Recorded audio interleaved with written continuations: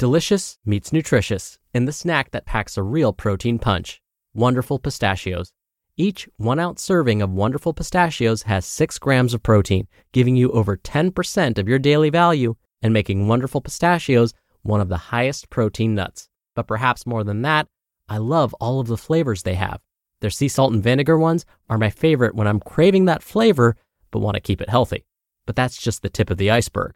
Wonderful Pistachios come in a variety of flavors, like chili roasted, honey roasted, smoky barbecue, and jalapeno lime, perfect for enjoying with family and friends or taking them with you on the go. Whether you're a pistachio purist who loves cracking open every nut, or you prefer the convenience of no-shells pistachios, Wonderful Pistachios has got you covered. Grab Wonderful Pistachios and elevate your snacking game today. So fill up with a healthy snack when hunger strikes.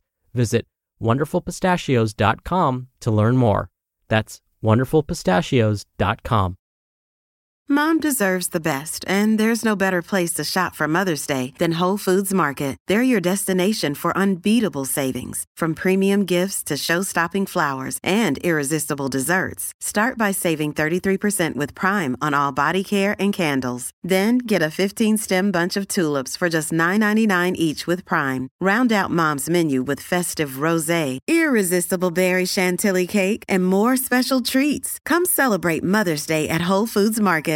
This is Optimal Health Daily, episode 894.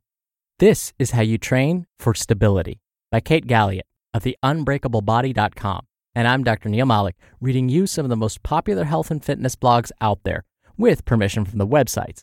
And we have 5 shows where we narrate articles for you. Just search for Optimal Living Daily wherever you're hearing this to find all of them. Now this week, I've been sharing some Hanukkah trivia, so I'm going to continue that trend today and share with you some more Hanukkah trivia. So here we go. Now earlier this week, I was talking about lighting the menorah and how many candles you really need. So let's continue with that trend. How long must Hanukkah candles burn for? The rule is for at least 30 minutes after dusk. All right, and with that, let's get right to today's post as we optimize your life. This is How You Train for Stability by Kate Galliett of the Unbreakablebody.com. Saturday morning.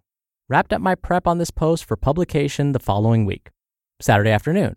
A picture crossed one of my social media feeds and made me realize my entire angle on this post was wrong. Originally, I felt like I was beating a dead horse with this post. I had written it 2 months ago as a post for another site, but they ended up not using it. So at the time of writing it, I only had Eric Cressy's old article to link to. That article was the first, to my knowledge, to include data proving that unstable surface training was negatively affecting athletes. And that article was buried, having been written 2 years ago and on a site that definitely wasn't front of mind for the average person reading fitness content online. We hadn't yet gone through the big buzz of a T-Nation Eric Cressy article, which to date seemed to be the most helpful buzz in getting the word out about unstable surface training not being the thing some thought it was when it first hit the fitness scene. So in thinking Cressy's research was common knowledge, I prepared this post from that angle. Then I saw the picture, which I won't post because the client shown in the pic doesn't need to be subjected to that. But suffice to say, that fitness pro hasn't read Cressy's data on the negative impacts of unstable surface lower body training. Now, pictures sometimes don't give context, so there may be times when a picture that looks crazy or wrong to you might actually be totally correct for that individual and their fitness goals. That was not the case with this picture and the caption the fitness pro paired with it. Let's review Cressy's original research on BOSU ball training with soccer players. Quote, the study found that performing half of the exercises in a training program on a BOSU ball not only didn't offer a group of Division II soccer players any fitness advantage in terms of speed or agility, it actually decreased their performance. The new findings back up research first done by Eric Cressy, president of Cressy Performance in Hudson, Massachusetts, and the author of The Truth About Unstable Surface Training. In his study published in the Journal of Strength and Conditioning Research in 2007, Cressy found that adding unstable surface training, even when it took up just 2% of a strength and conditioning program, curbed overall speed and agility gains. On a 40-yard sprint, for example, the regular training group improved their times by 3.9%, while the unstable group improved by only 1.8%. End quote. So what are we trying to do when we're training for stability anyways? Quote, to have better control of one's body, whether on one leg, on rough terrain, or when changing directions. End quote. This seems like a valid answer to that question. Better control means that your brain does a good job calling on the right muscles at the right time, and that you have the strength to maintain your desired movement. So really, when we're talking about becoming more stable, we're talking about getting stronger. So here are 3 ways to train stability in your program. 1. Strength train barefoot. Not in zero-drop heeled shoes. Barefoot. You have much greater awareness for adapting to the constant micro movements of your foot when there is nothing between you and the ground. Learn how to press into the floor with various parts of your foot to better stabilize yourself, whether you're on 1 foot or 2. Make a point to take note of your toes, if they are lifting off the ground or not, and your weight distribution on your foot as you do strength training. You want your toes to remain in firm contact with the ground, but not be scrunched up to do so. Distribute your weight through your foot like a tripod. Pressure set in the heel, the ball joint of the big toe, and the outside border of the foot. 2.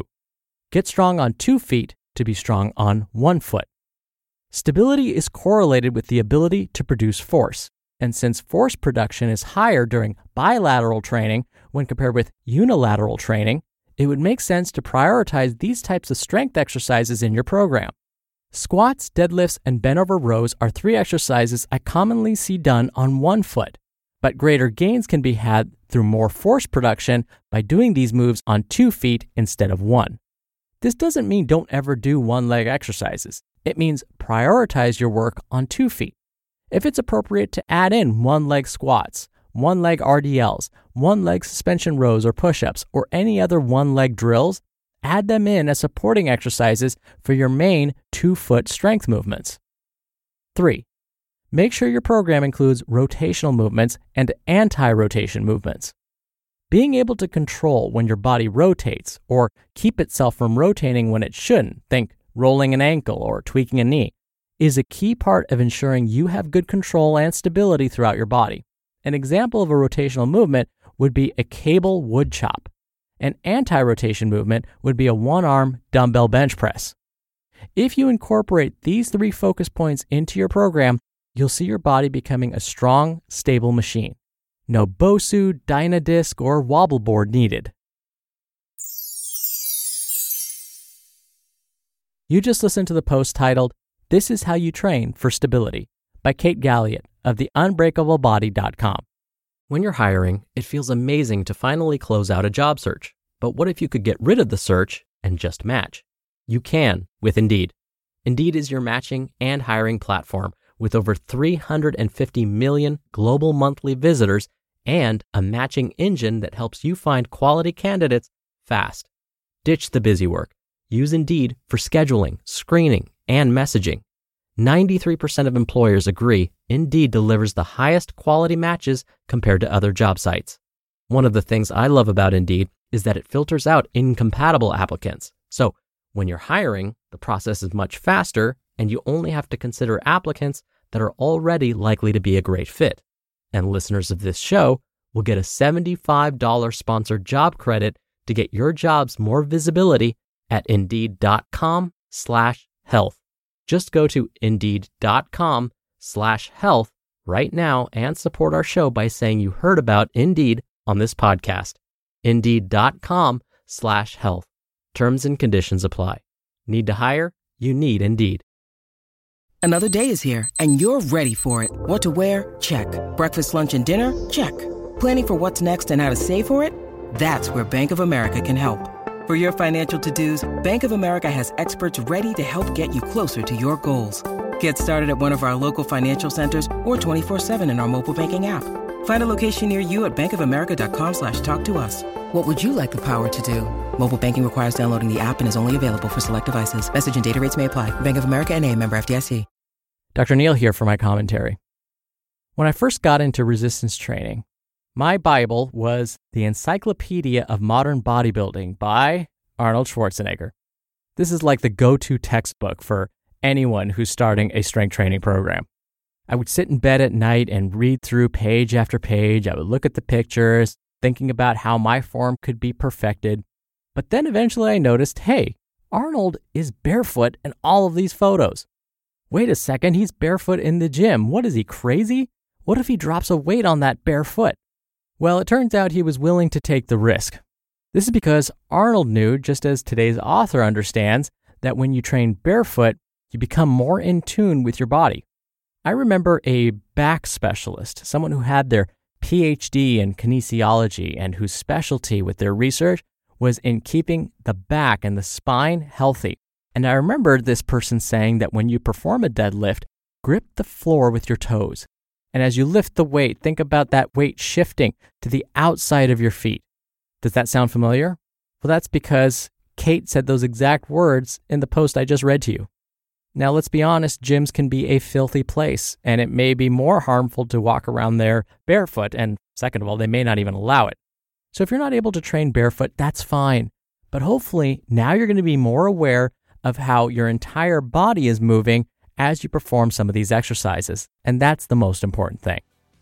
All right, that'll do it from me for today. I'll be back here tomorrow for our usual Friday Q&A, so stay tuned for that, where your optimal life awaits. Hello, Life Optimizer. This is Justin Malik, creator and producer of this show and Optimal Living Daily, the brother podcast of this one. Literally, I'm Dr. Neil's brother.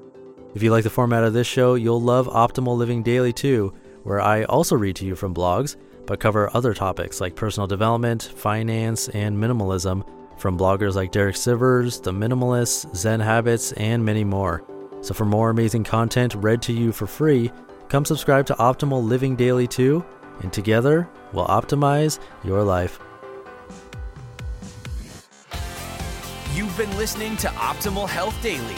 Be sure to hit the subscribe button to stay up to date on each new episode, and head to oldpodcast.com.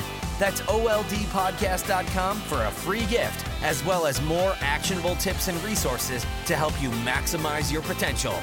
Thanks for joining us, and remember, your optimal life awaits.